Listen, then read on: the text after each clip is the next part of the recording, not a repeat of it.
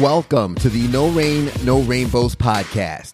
This is a show about pushing through obstacles and hard times in order to live a happy and fulfilled life. I'm your host, Ted Phaeton, and it's a pleasure to have you joining us. I hope you enjoyed today's episode. Let's grow. What's going on, guys? Welcome back to another episode of the No Rain, No Rainbows podcast. It's a pleasure to have you. And as always, big shout out to my executive producer, Andre Subtle Solution Media, helping to make this podcast possible. I'm excited to introduce our guest for today. Please help me welcome author, speaker, executive coach, Robert White here, I believe domestically now, correct? I have returned from China. I am learning to be an American again.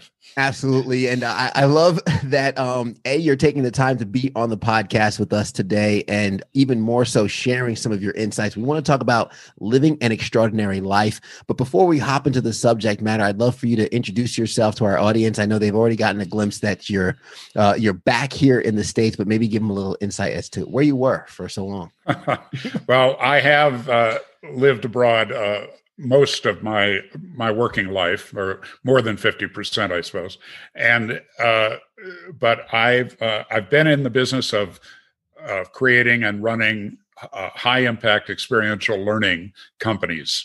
So with 1,300,000 graduates from those two companies that I founded and led.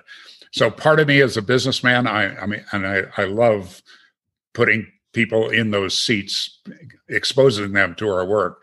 Yeah. And part of me is that in order to do that, I had to learn how to be in front of the room and lead these experiential learning events. So it's kind of like two different skill sets, but ones that over the years I've become fairly good at. And that did take me originally to Japan. Then I came back to the U.S. for a while because of family, and also kind of semi-retired at 46. And then all of that blew up in my life, and I went back to work. And so that's the current coat that I wear, which is to work intensely with people, either in a group coaching environment or one-on-one. And of course, writing and speaking kind of are part of that. I did go back to China 6 years ago, and so that's been an incredible experience until they kind of threw me out. And so I love working with people. I love seeing them win, and that's kind of the theme of the book and the theme of my life in many, many ways. I always was more comfortable being in the back of the room when we were building those companies. The latest one, ARC International, had 240 people. We had 70 trainers. And I've always said that 1/3 of them were better than me. Like, really, I'm not being falsely humble here. Mm-hmm. They were doing it all the time. They were gifted. They worked at their craft. They were fantastic. 1/3 were rookies. They're on their way up. They're working full time. They're doing trainings, but they're still a work in progress. And 1/3 are in the middle. And that was me. I'm pretty good, but I'm not as good as that top 1/3. Mm-hmm. And working with those people and contributing to them, I got more value from that than from actually being in front of the room. And I worked my way to the point where I only did 1 5-day training per year. Because if you've got 240 people, they keep you pretty busy. Yeah. Especially because our industry attracts egos that are about the size of Mount Fuji. I can imagine. Yeah. So it's like herding cats, somebody said, and I think that's mostly true. But they're the most incredible people, the most interesting people, because they're interacting with thousands of people. They're learning from them, and just having a beer with them is fascinating. So I enjoyed most of my time with them. Not 100%. But, which most. Is still good to say for the most part. I want to ask, because I love that when I was unpacking your journey, and a lot of the coaching you do focusing on living an extraordinary life, and I know a lot of the listeners, they have the ambition and the goal to live an extraordinary life themselves. Obviously, a lot of times we learn from the examples in front of us. I'd love to hear the story, how you went from, you mentioned in your bio, poor kid from Green Bay, Wisconsin, who one semester in college manages to retire at age 46. I have on my vision board, I want to retire at age 45. So Very good. I'm hoping to take some notes from you and find out how you did it and how maybe some of the listeners and watchers can replicate that. Well, it takes ultimately a commitment. Ted, I offer a free 28-page document about success on my website, and what it includes are these 8 principles that we figured out, and all 8 of them are really common. I mean, you will know every one of them. Mm-hmm. And one of the things I say when I present them is that number 8 is commitment. And ultimately, that's the only one you really need. Mm-hmm. If you're really committed to something, anything, you're gonna figure out how to do it. You're gonna figure out that, yes, I need to express myself. That's one of them. You have to be clear about what you're doing. That's one of them. You have to be honest. That's one of them. You have to play win-win. That's one of them. But you'll figure all of that out if you're really, truly committed to that which you say you want to create. Obviously, it's almost embarrassing.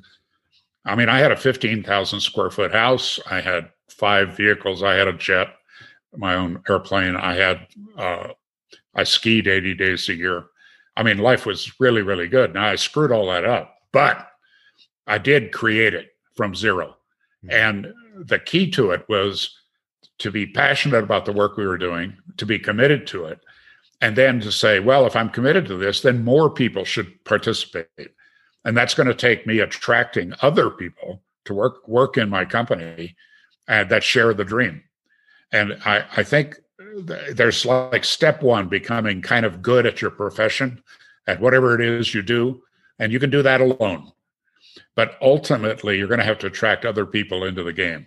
You're going to have to find people that resonate with you and want to do what you want to do and want to do it with you. And it took me a while to kind of figure that out. I struggled a lot. I failed a lot. I went to one of the early human potential movement trainings because of that. I was struggling. I had had an early divorce. I felt really guilty about it. I felt like I had done a really bad thing. I had a fairly severe health problem, and with chest pain every day. I'd had 3 heart attacks, and my business was failing. I was late on payroll, and a friend saw all of that. And of course, I'm trying to act like everything's together, right? Yeah, I'm cool. And but a dear friend, saw through that act and persuaded me to go to this training. And it's a cliche all these years later, but it changed my life because I got it. I got that I am responsible for my life. It isn't the economy. It isn't my wife or husband. It isn't any kind of circumstance in my life. It's me. Mm-hmm. I own it. Not from a standpoint of blame and shame and regret. I just own it. Yeah, it's mine. And what's next? It's my choice. I better make better choices in the future. That kind of thing.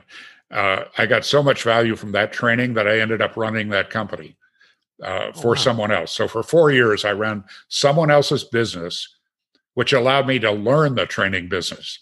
I didn't know anything about it before that. Mm-hmm. And so I got paid a salary for learning. Good deal, you know. And when I went out on my own, I still made a ton of mistakes. But I think those early experiences prepared me for the life that I eventually created. Yeah, which I think it's amazing because I love how transparent you are in the fact of, hey, I created it and then it went away, which I think a lot of us listening, myself included, I don't take failure well. And a lot of us have a hard time rebounding from that. And, yes. And especially when we reach a level of success, And I think a lot of us have that whole bravado. Everything's okay. Everything's all right. But, maybe someone that's listening is having mounting credit card debt, or their company is on the verge of failing. They don't know how they're going to support the next month's worth of expenses. How do you bounce back from that? How do you kind of pick up those tools and then start building again? What I guess first, what gives you that motivation to do so? And then secondly, I guess what were some of the fundamentals you used to kind of climb out of that? Well, first of all, I'm kind of trapped because I wrote a book on personal responsibility. Yeah. Anytime I fall into that victim role, somebody will remind me. When I was living in Aspen, I'm living the good life. I traveled to 40 countries. I was on 6 nonprofit boards. I spent 6 months traveling with the late John Denver, presenting an environmental seminar. I've met 3 American presidents. I've met 2 kings and an emperor. I've had this incredible life that I never imagined, never, growing up in Green Bay. And in doing that, I lost touch with my business. And then suddenly, and in the same 3-month period, the woman that I'd fallen in love with left me for a lawyer. And by the way, if you're going to break up, just hope that the woman in your life does not leave you for a lawyer. Stacks the odds against you. But I did have this friendship with John Denver, and he got off the road one day. Oh, we went through divorce together. Our wives were best friends, and they left us within the same 7-day period. Oh, wow. And neither of us wanted that. That was not our choice. Yeah. We both created it, but we didn't want it. And that's that accountability piece creeping in there, But John got off the road, and we had just been attacked on the front page of the Aspen Times, the newspaper that everybody in Aspen reads, as having sexually molested our daughters. It was the latest divorce tactic, I guess, but a pretty savage one for a man. And we're both, and that's something you don't want to share with somebody, John and I being on the front page of the newspaper. And we went down valley from Aspen's a little town called Glenwood Springs, so named because they have a hot springs. And next to the hot springs pool are the vapor caves. So you go down there, you sit in the steam for an hour or so and cook and talk. And then you go take a shower and have a macrobiotic lunch, and then back to the heat. And then you have a massage. It's a day-long deal. Yeah. Very nice. And you talk a lot.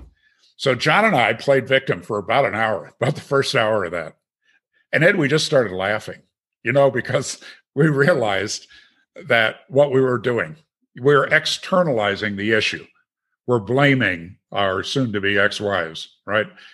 And then we really got into how we created it. And then we made a couple of promises to each other. And one of the promises was that we would be rigorously honest with each other. So there's a guy in the training business that I honor and respect a lot named Werner Erhard. He's an older guy now. He's in his mid-80s, I think, still speaking occasionally. But he created a company called EST, and that became a company called Landmark. They've got over 6 million graduates around the world. Incredible material. But Werner said that one time to me, that he's not a guy in a diner, about a subject we were talking about. I said, "What are you talking about?" He said, "That guy, it's late night, you've been out drinking, you go to the diner to have a snack before you go home, and you sit next to a guy at the counter and he knows everything about everything." Mm-hmm. You know that guy? Oh, yeah. Talk about politics, he knows everything. Talk about sports, he's got statistics down pat. And the truth is, he's a mile wide and an inch deep. He knows a little bit about everything. And what I realized is that there are so many things I don't know anything about, but I know something about the human condition, and I better start with me. Yeah. And, that I'm the center of all of this. It's me. Mm-hmm. And if this marriage didn't work, or if this business didn't work, the first person to look at is me. One of those old motivational speakers And I'm not a big fan of motivational speakers in a way, but this guy said something that I really got it. And I'm glad we're on Zoom, because he said that every time you point, just remember there are 4 fingers pointed back at you.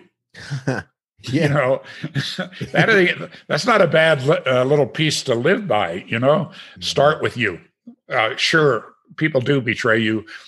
The bank doesn't come through. The client switches suppliers, you know, all of the stuff that happens, particularly in business or personally. Sometimes people don't like your act and walk away from you.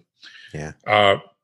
The good place to start is looking at yourself and how you are cause in the matter. Mm-hmm. And if you don't do that, you stay in this loop of being the victim. Mm-hmm. You know, and it's a down spiral. Yeah. And emotionally and physically. That's so powerful, because I think so many people are afraid to look in the mirror and take that responsibility. And I say responsibility because there's a difference between blame and responsibility. Oh, wow. You know, if something happens to you, sure, it might not be your fault, but it's your responsibility where you go from here. And I think the empowering thing about that, when you say, okay, hey, it's me. Listen, if you're the problem, then quite frankly, you're also the solution. And that's where the empowering part comes from. So I'd love to know what the building blocks looked like and how that started to play out in the years following the divorce and everything kind of altering. When did things kind of really start altering for you and it kind of click in your head and you're saying, oh, I'm turning this thing around? You know, I've been asked recently to speak to a lot of young people about entrepreneurship. And so I realized that a lot of what I learned about it was from my failures. I mean, I have had a lot of success, and I need to own up to that also and be responsible for that. But, you know, I fired 240 people. I closed 15 offices. I lost $30 million. I mean, if I don't learn something from that, from the pain that comes with that, then I'm really a fool. So I've really been looking at kind of a structure for fulfillment, for getting what you want. And it seems to me that it begins with knowing a whole lot more about you, first of all. And then there's these 3 steps. It's mirrored in our coaching, mirrored in our trainings. First is to clear your past, to be comfortable with it, and to some degree to let it go. That doesn't change that it happened, but you can change how you react to it. So some things that you need to let go of before you enter a business is on a personal level, is any blame, shame, regret, guilt, or even past success. Because we build up this belief structure around that and operate from that. And that's like a killer to a new business or a new relationship or a new anything. So step 1 is clear the past. Take some of the negative energy off of it. The second piece is to learn to get better at telling the truth about your current reality. I mean, the number of people that I've talked with that are interested in starting a business who are in some kind of fairy tale land about where they are right then, you got to deal with that first. The Buddhists call it developing a selfless regard for reality. Mm-hmm. In other words, getting your ego out of the way so you can just see what's real about you, about the market, about other people. And then if you've done those 2 things, then there's that piece that you mentioned earlier about the vision board, you know, that have a compelling vision, not just a vision, but a compelling vision. You know, one that, and by compelling, I mean one that attracts other people, not just you.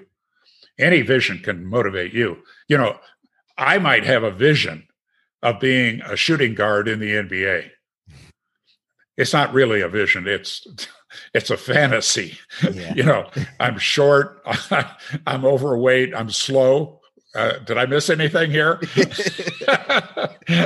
I'll leave it at that. Yeah.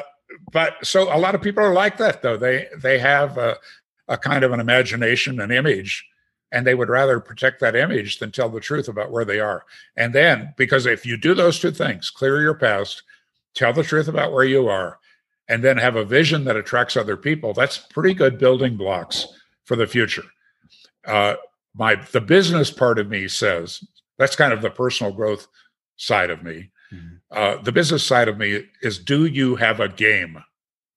And games have, I like the metaphor, because games have a very specific purpose, which is to win. All games have a purpose of winning, and they have a set of rules, and they have a structure. There's a strategy. There are tactics to win. You know, the Air Force is now giving you extra points. You want to be a pilot? You want to fly an F-16? Yeah. I don't know if you're aware of this, but right now in your application, you get extra points if you've been a gamer. I had no idea. Yeah, because what do you have to do to win as a gamer? You have to know the strategy, the tactics, and have the reflexes, the eye-hand coordination. That's a jet pilot. You know, it's amazing. But you got to have a game, and the game has got to be winnable. Mm-hmm. You know, and you've got to know what the rules of the game are, and you've got to know what the strategy and the tactics are, and be really rigorous about that. Yeah. After that, there's all kinds of variables, but I think it's a good start. Is take a look at you.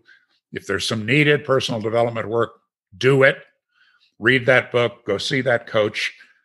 Plug yourself into something, and get that kind of support. And then, and by the way, when you go looking for support, talk to people that have been there and done that. Not your cousin because he's got an opinion about everything. Mm-hmm. You know, that go find somebody that's actually done what you want them to do. In my group coaching work, that's the most common feedback that I get is, Robert, I did this program. I read this book. I got into this, you know, nothing worked for me. And this works for me because you've done it. And so even my failures have turned out to be a tremendous source of learning and growth and stuff that I can share with people. Yeah. But if you've done those first two, then you develop a compelling vision for yourself and for the people in your life that attracts them, that brings them in with you. Mm-hmm. That's the beginning of a good business. And you got to have a game. Yeah, got to have a game. I love that because you mentioned the learning piece, and even earlier you said how when it came to the coaching business, you ran the business for someone else for years before doing it yourself. Yes. I think there's so many of us who, and maybe ego's a part of it, we want to start our thing. And we want to start our company and be at the helm and be at the front of the room, as you mentioned, you know, starting out in the back of the room and learning more from the back of the room than the front. There's so many people who want to start off as the leader when they might not have learned the lessons yet. How important is it for us to kind of, I guess, learn before we kind of jump ahead of the game, or some, I guess, experiential learning along the way that can kind of help us for success down the line? That's a really great question. And I hope people really tuned into it. You know, I'm in a place in life where people come to me for money, for their business. And one of the things that I sort for is, have they had comparable experience? Have they done something? I mean, not the same thing. I mean, they wouldn't be coming to me for money if they were doing the same thing. Yeah. But did they learn something from early experiences? You know, I had the experience of a heart attack at 19, which dropped me out of college. Wow. And then I couldn't find a job. Oh, the Air Force wouldn't take me, by the way, speaking of jet pilots, and because of my health. And so I got that job at a finance company. And I was there for 7 years and did really well there. And started a part-time business while I was there, by the way. I had the security of the salary, right? Yeah. And I'm working nights and weekends on the new business. But I for a number of years, I kind of dismissed that experience. And then I had several things happen where it woke me up to where I realized how much I had learned there about people, about myself, about systems, something I'd never been good at in my life. You know, and at that time in a finance company, the only computers were in the home office, you know, some huge IBM monster, you know. In the actual branch office that I managed, no computers. I mean, we had adding machines and paper cards that you kept records on. Yeah. Years later, in selling my product, I started realizing I need to have those paper cards. you know, I need to keep notes on people and follow up with them. All those things I learned in a finance company. Mm-hmm. But I also learned about people and budgets and how people get in trouble financially, how I get in trouble financially. I learned so much. So I think every experience we have, there's potential learning in it if we're willing to be aware, if we're willing to wake up. And if something has absolutely no value, you can always find some. We did that. I mentioned I did that 1 5-day training a year. One of our handouts was called, and we gave it to people overnight, asked them to read it, come in the next morning and talk about it. It was called The Dancing Toll Taker.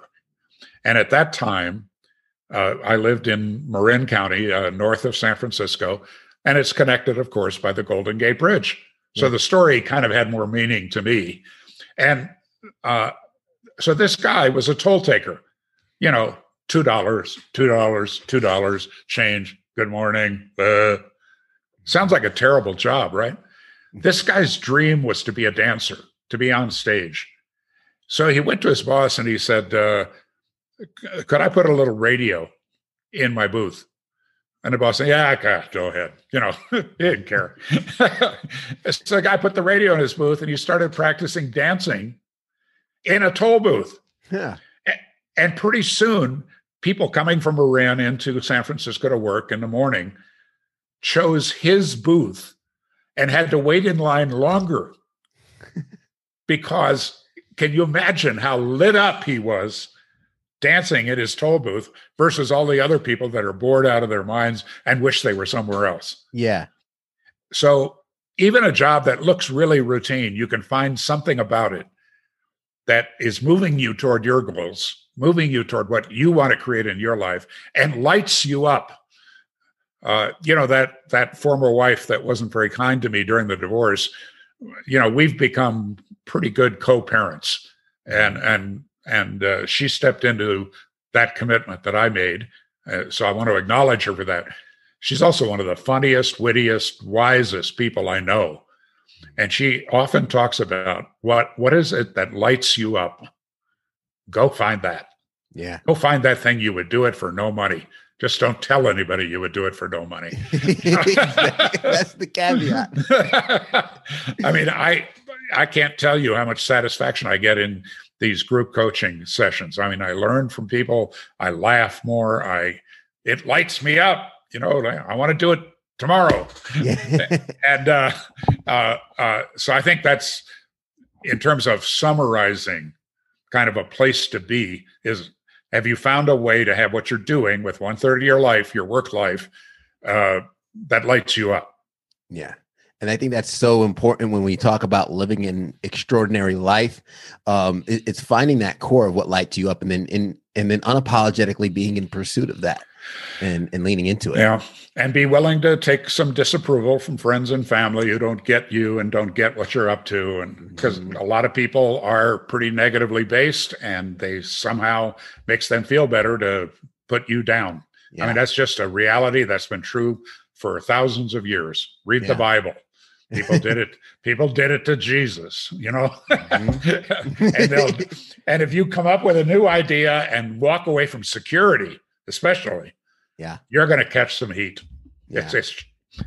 I had this sales business that after I went through that human potential movement training, I tripled it in the year after the training. Nice. And in the following year, it went up 10 times. And so I had this month where I made more money in 1 month than I had ever made in a year. And I knew the money was coming. And in those days, it was paper checks, in a special envelope. So I came into the office one Monday morning, and my secretary had this big smile on her face, and she hands me the mail, and she says, the checks are here. And there was a letter from my mom. And this is the days when, moms wrote, and I wrote, handwritten letters to family members. Mm-hmm. So I went into my office. Guess what I opened first? Not the letter from mom, right? The checks, huh? 3 envelopes totaling $25,000. And I got my little team together, and we opened some cheap champagne and toasted to our success and gave everybody hugs. And I went back to my office. And I opened this letter from mom. And I can see it. I can see it in my mind's eye right now. All those years ago, it was the weather, how she's feeling, how my brother and sisters are doing. That's page 1. Yeah. Top of page 2. Have you found a good job yet? My mom was a depression mom. She lived through soup lines and real poverty. Yeah. And she never owned a home until I bought her one. In her lifetime, she never owned a home. Yeah. And so for her, the way you survive the depression is get a job in a big company. Mm-hmm. So even though I'm doing what I love, I'm making a ton of money for me. Have you found a good job yet? I've still got the taste of the bad champagne in my mouth, and I'm reading this letter. But that's true for so many people. Yeah. They don't get supported by the people that they love and that they want approval from. You've got to be willing to stand in that space of no approval. Yeah, I'm going to have to write that down. And Robert, I know you coach so many people, you help so many people in terms of breaking through some of their own limitations, living an extraordinary life. I'd love to make sure that our listeners, our watchers have an opportunity to connect with you and follow some of your material, even the 28-page document that you mentioned earlier. So what are some links or resources folks can find on how they can get there? If they go to extraordinarypeople.com, they can sign up for my weekly e-zine. It's called An Extraordinary Minute with Robert White. And it's usually a quote from somebody and then a few comments from me. It's all designed to be read in 1 minute or less. It's designed for today's attention span. And included in that is this 28-page PDF about living an extraordinary life. It's what we've learned with working with over 1 million people. That's one way. Another way, and that's a way just for us to get connected. You kind of figure out how I think, and hopefully you hit reply from now, from occasionally, so that I get to know you and what are the issues in your life. The other way is I have a different website called therobertwhite.com. And on it talks about my group coaching work. And so you can learn about it. And I also offer a 30-minute free coaching session on an issue of your choice. And the link to that is on that, therobertwhite.com. Excellent. Easy to remember. Absolutely. And I'll also have those links in the show notes too. So if folks, for some reason, missed it, maybe they got a call while listening to this podcast, or the dog's barking, or they had to go grab the kids, they can simply hit the link in the show notes and get straight to it. But Robert, thank you so much for taking the time, sharing your story and being vulnerable, transparent, and just pouring some of your expertise into us, because I know a lot of our listeners and our watchers really got a lot of value from that. Ted, I love what you're doing. I think it's a real service to a lot of people. And if I can support you in any way, let me know. Absolutely. I appreciate that so much, Robert. And I'm going to recap some of the gems that you mentioned along the way as we kind of sign off here on the episode, because there were a number of things that you said that I really think the listeners need to hear one more time as we're leaving this podcast. First, it takes commitment. A lot of us have this life that we want to live, this dream, or we want to get to that next level, live an extraordinary life. But we first have to decide that we are committed to it. 2, it's me. You have to start with you.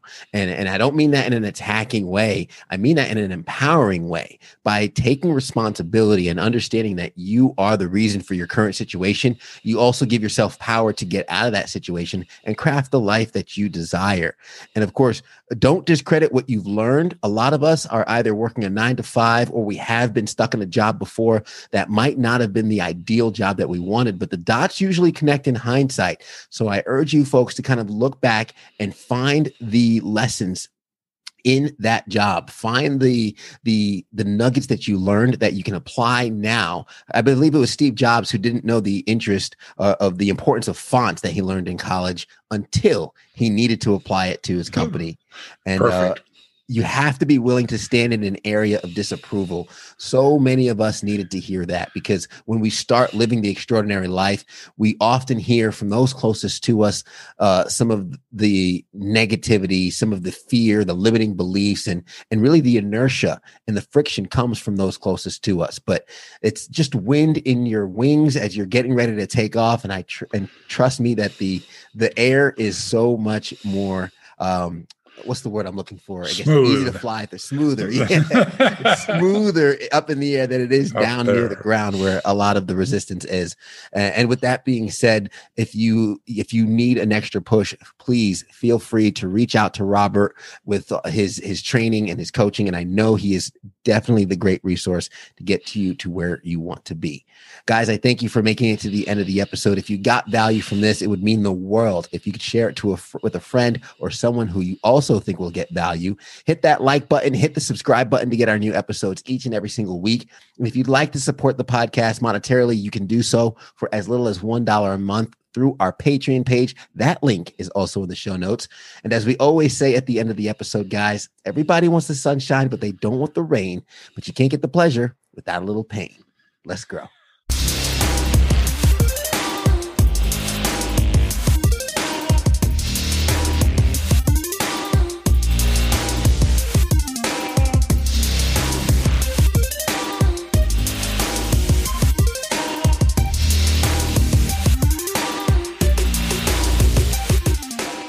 The No Rain, No Rainbows podcast is recorded at Camaraderie, a collective workspace in Greenville, South Carolina, right off the Swamp Rabbit Trail.